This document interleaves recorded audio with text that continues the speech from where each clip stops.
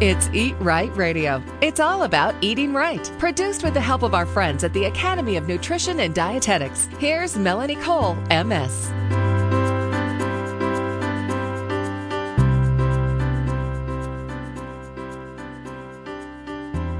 Are you looking to optimize your next workout? And after a hard workout or vigorous physical activity, it's really important to consume that nutrient-rich snack or meal within 15 minutes to an hour to replace those nutrients that you lost during your workout.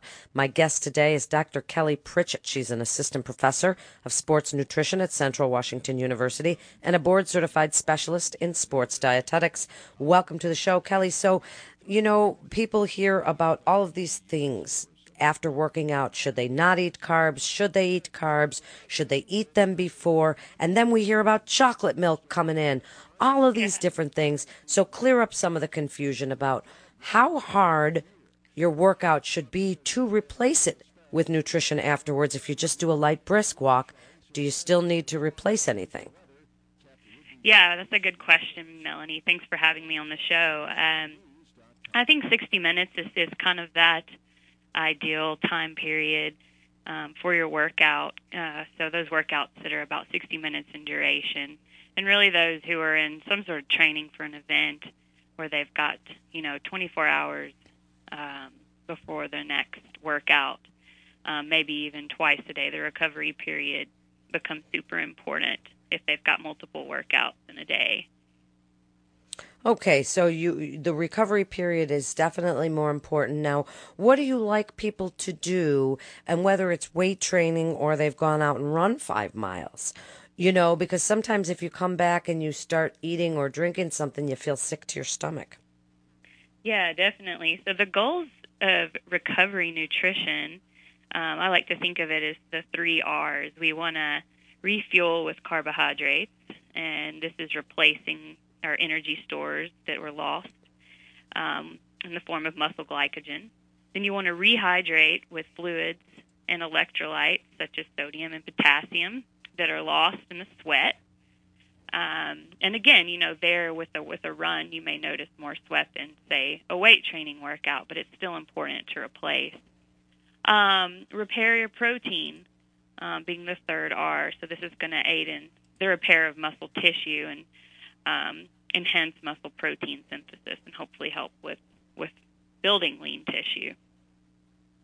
Okay, so, people look at all the different foods out there, and there's so many products on the market, some that even claim to be your recovery nutrition. What do we think of some of those products? Muscle milk and protein powders and those sorts of things. Yeah, that's a great question, and I'm going to say that it's a food-first approach. Definitely, those supplements tend to cost more money, and you can get everything you need from whole foods. Now, low-fat chocolate milk is going to be a cheaper option that's already pre-mixed, contains fluids, has the ideal carb to protein ratio, so that 3.5 grams of carbohydrate to 1 gram of protein that you find in a lot of those powdered beverages. Chocolate milk has that. Also provides fluids, sodium, and it's high in calcium, readily available, pretty inexpensive. We did a study here in our lab where we compared low-fat chocolate milk to a over-the-counter recovery beverage, and looking at the cost comparison, it was definitely a huge difference, about $15 a week with chocolate milk compared to $40 with the over-the-counter recovery beverage.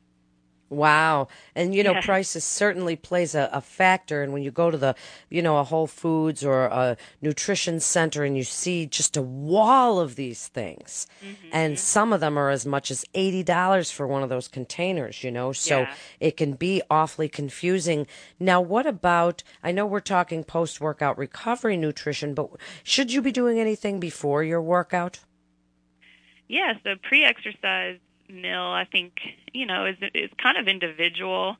I get a lot of athletes who are maybe nervous. They have a queasy stomach, so I'll recommend that they take in liquids. Maybe a smoothie or yogurt could be better tolerated. Your average person who's working out on a daily basis, I think as long as you're eating something 2 to 3 hours before your workout, you should be fine, and that's gonna only enhance your workout so that you have topped your glycogen stores off and you're able to have more energy during that workout. It can be very personal, and Yeah. and where does hydration fit into that post-recovery nutrition? Yeah, that's a great question. So the recommendations there, you want to replace 24 ounces or 3 cups per pound loss. And when I say per pound loss, we're talking about loss in the form of sweat. So, 60-minute workout, we're probably losing 1 to 2 pounds. And so you want to make sure to replace that immediately after exercise. So how much is that really? 24 ounces is About 24, okay. So Mm-hmm. that's, again, sounds like an awful lot. And Yeah. can you do that over a period of time? Because even I got sick to my stomach drinking a bunch of water one time after a particularly harder workout. And so can you sip it? How long should you take to replace these things? Yeah, and I think that's, probably the 2-hour period, again, post-workout, that's super important. You can definitely sip on it. It's better to space it out versus drinking a large amount because the kidneys can retain more of the fluid. So that's a great question. Yeah, I mean, all of these kinds of things come together to really, help you. And so we've got hydration and we've got your proteins and your low-fat chocolate milk. And, we've talked a little bit about the pre-exercise meal and such. Well, what would you like people to know, Kelly, about their workout and the nutrition throughout the rest of the day? What they should be doing to enhance their workout?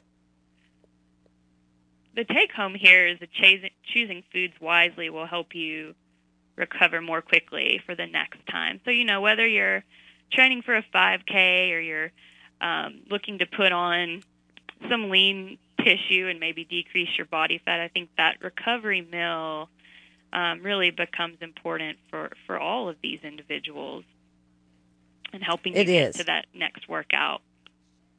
Well, it certainly does. And do you worry about supplements? Do you want people supplementing to get some of these extra nutrients to help their body achieve that optimum performance? Or do you think we can get it from our food? Or sometimes do you just have to take that extra, B vitamins or multivitamin or something?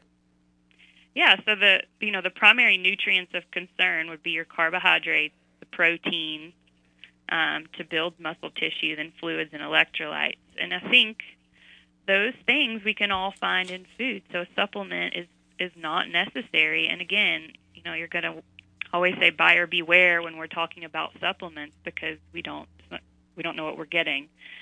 It's virtually an unregulated industry. It certainly is. What do you think about? We only have about 30 seconds left, so give us your best advice for that post-recovery nutrition workout. Yeah, so 15 minutes to an hour post-workout, get in something that is high carbohydrate, say 50 to 100 grams of carbs, and about 20 to 25 grams of protein.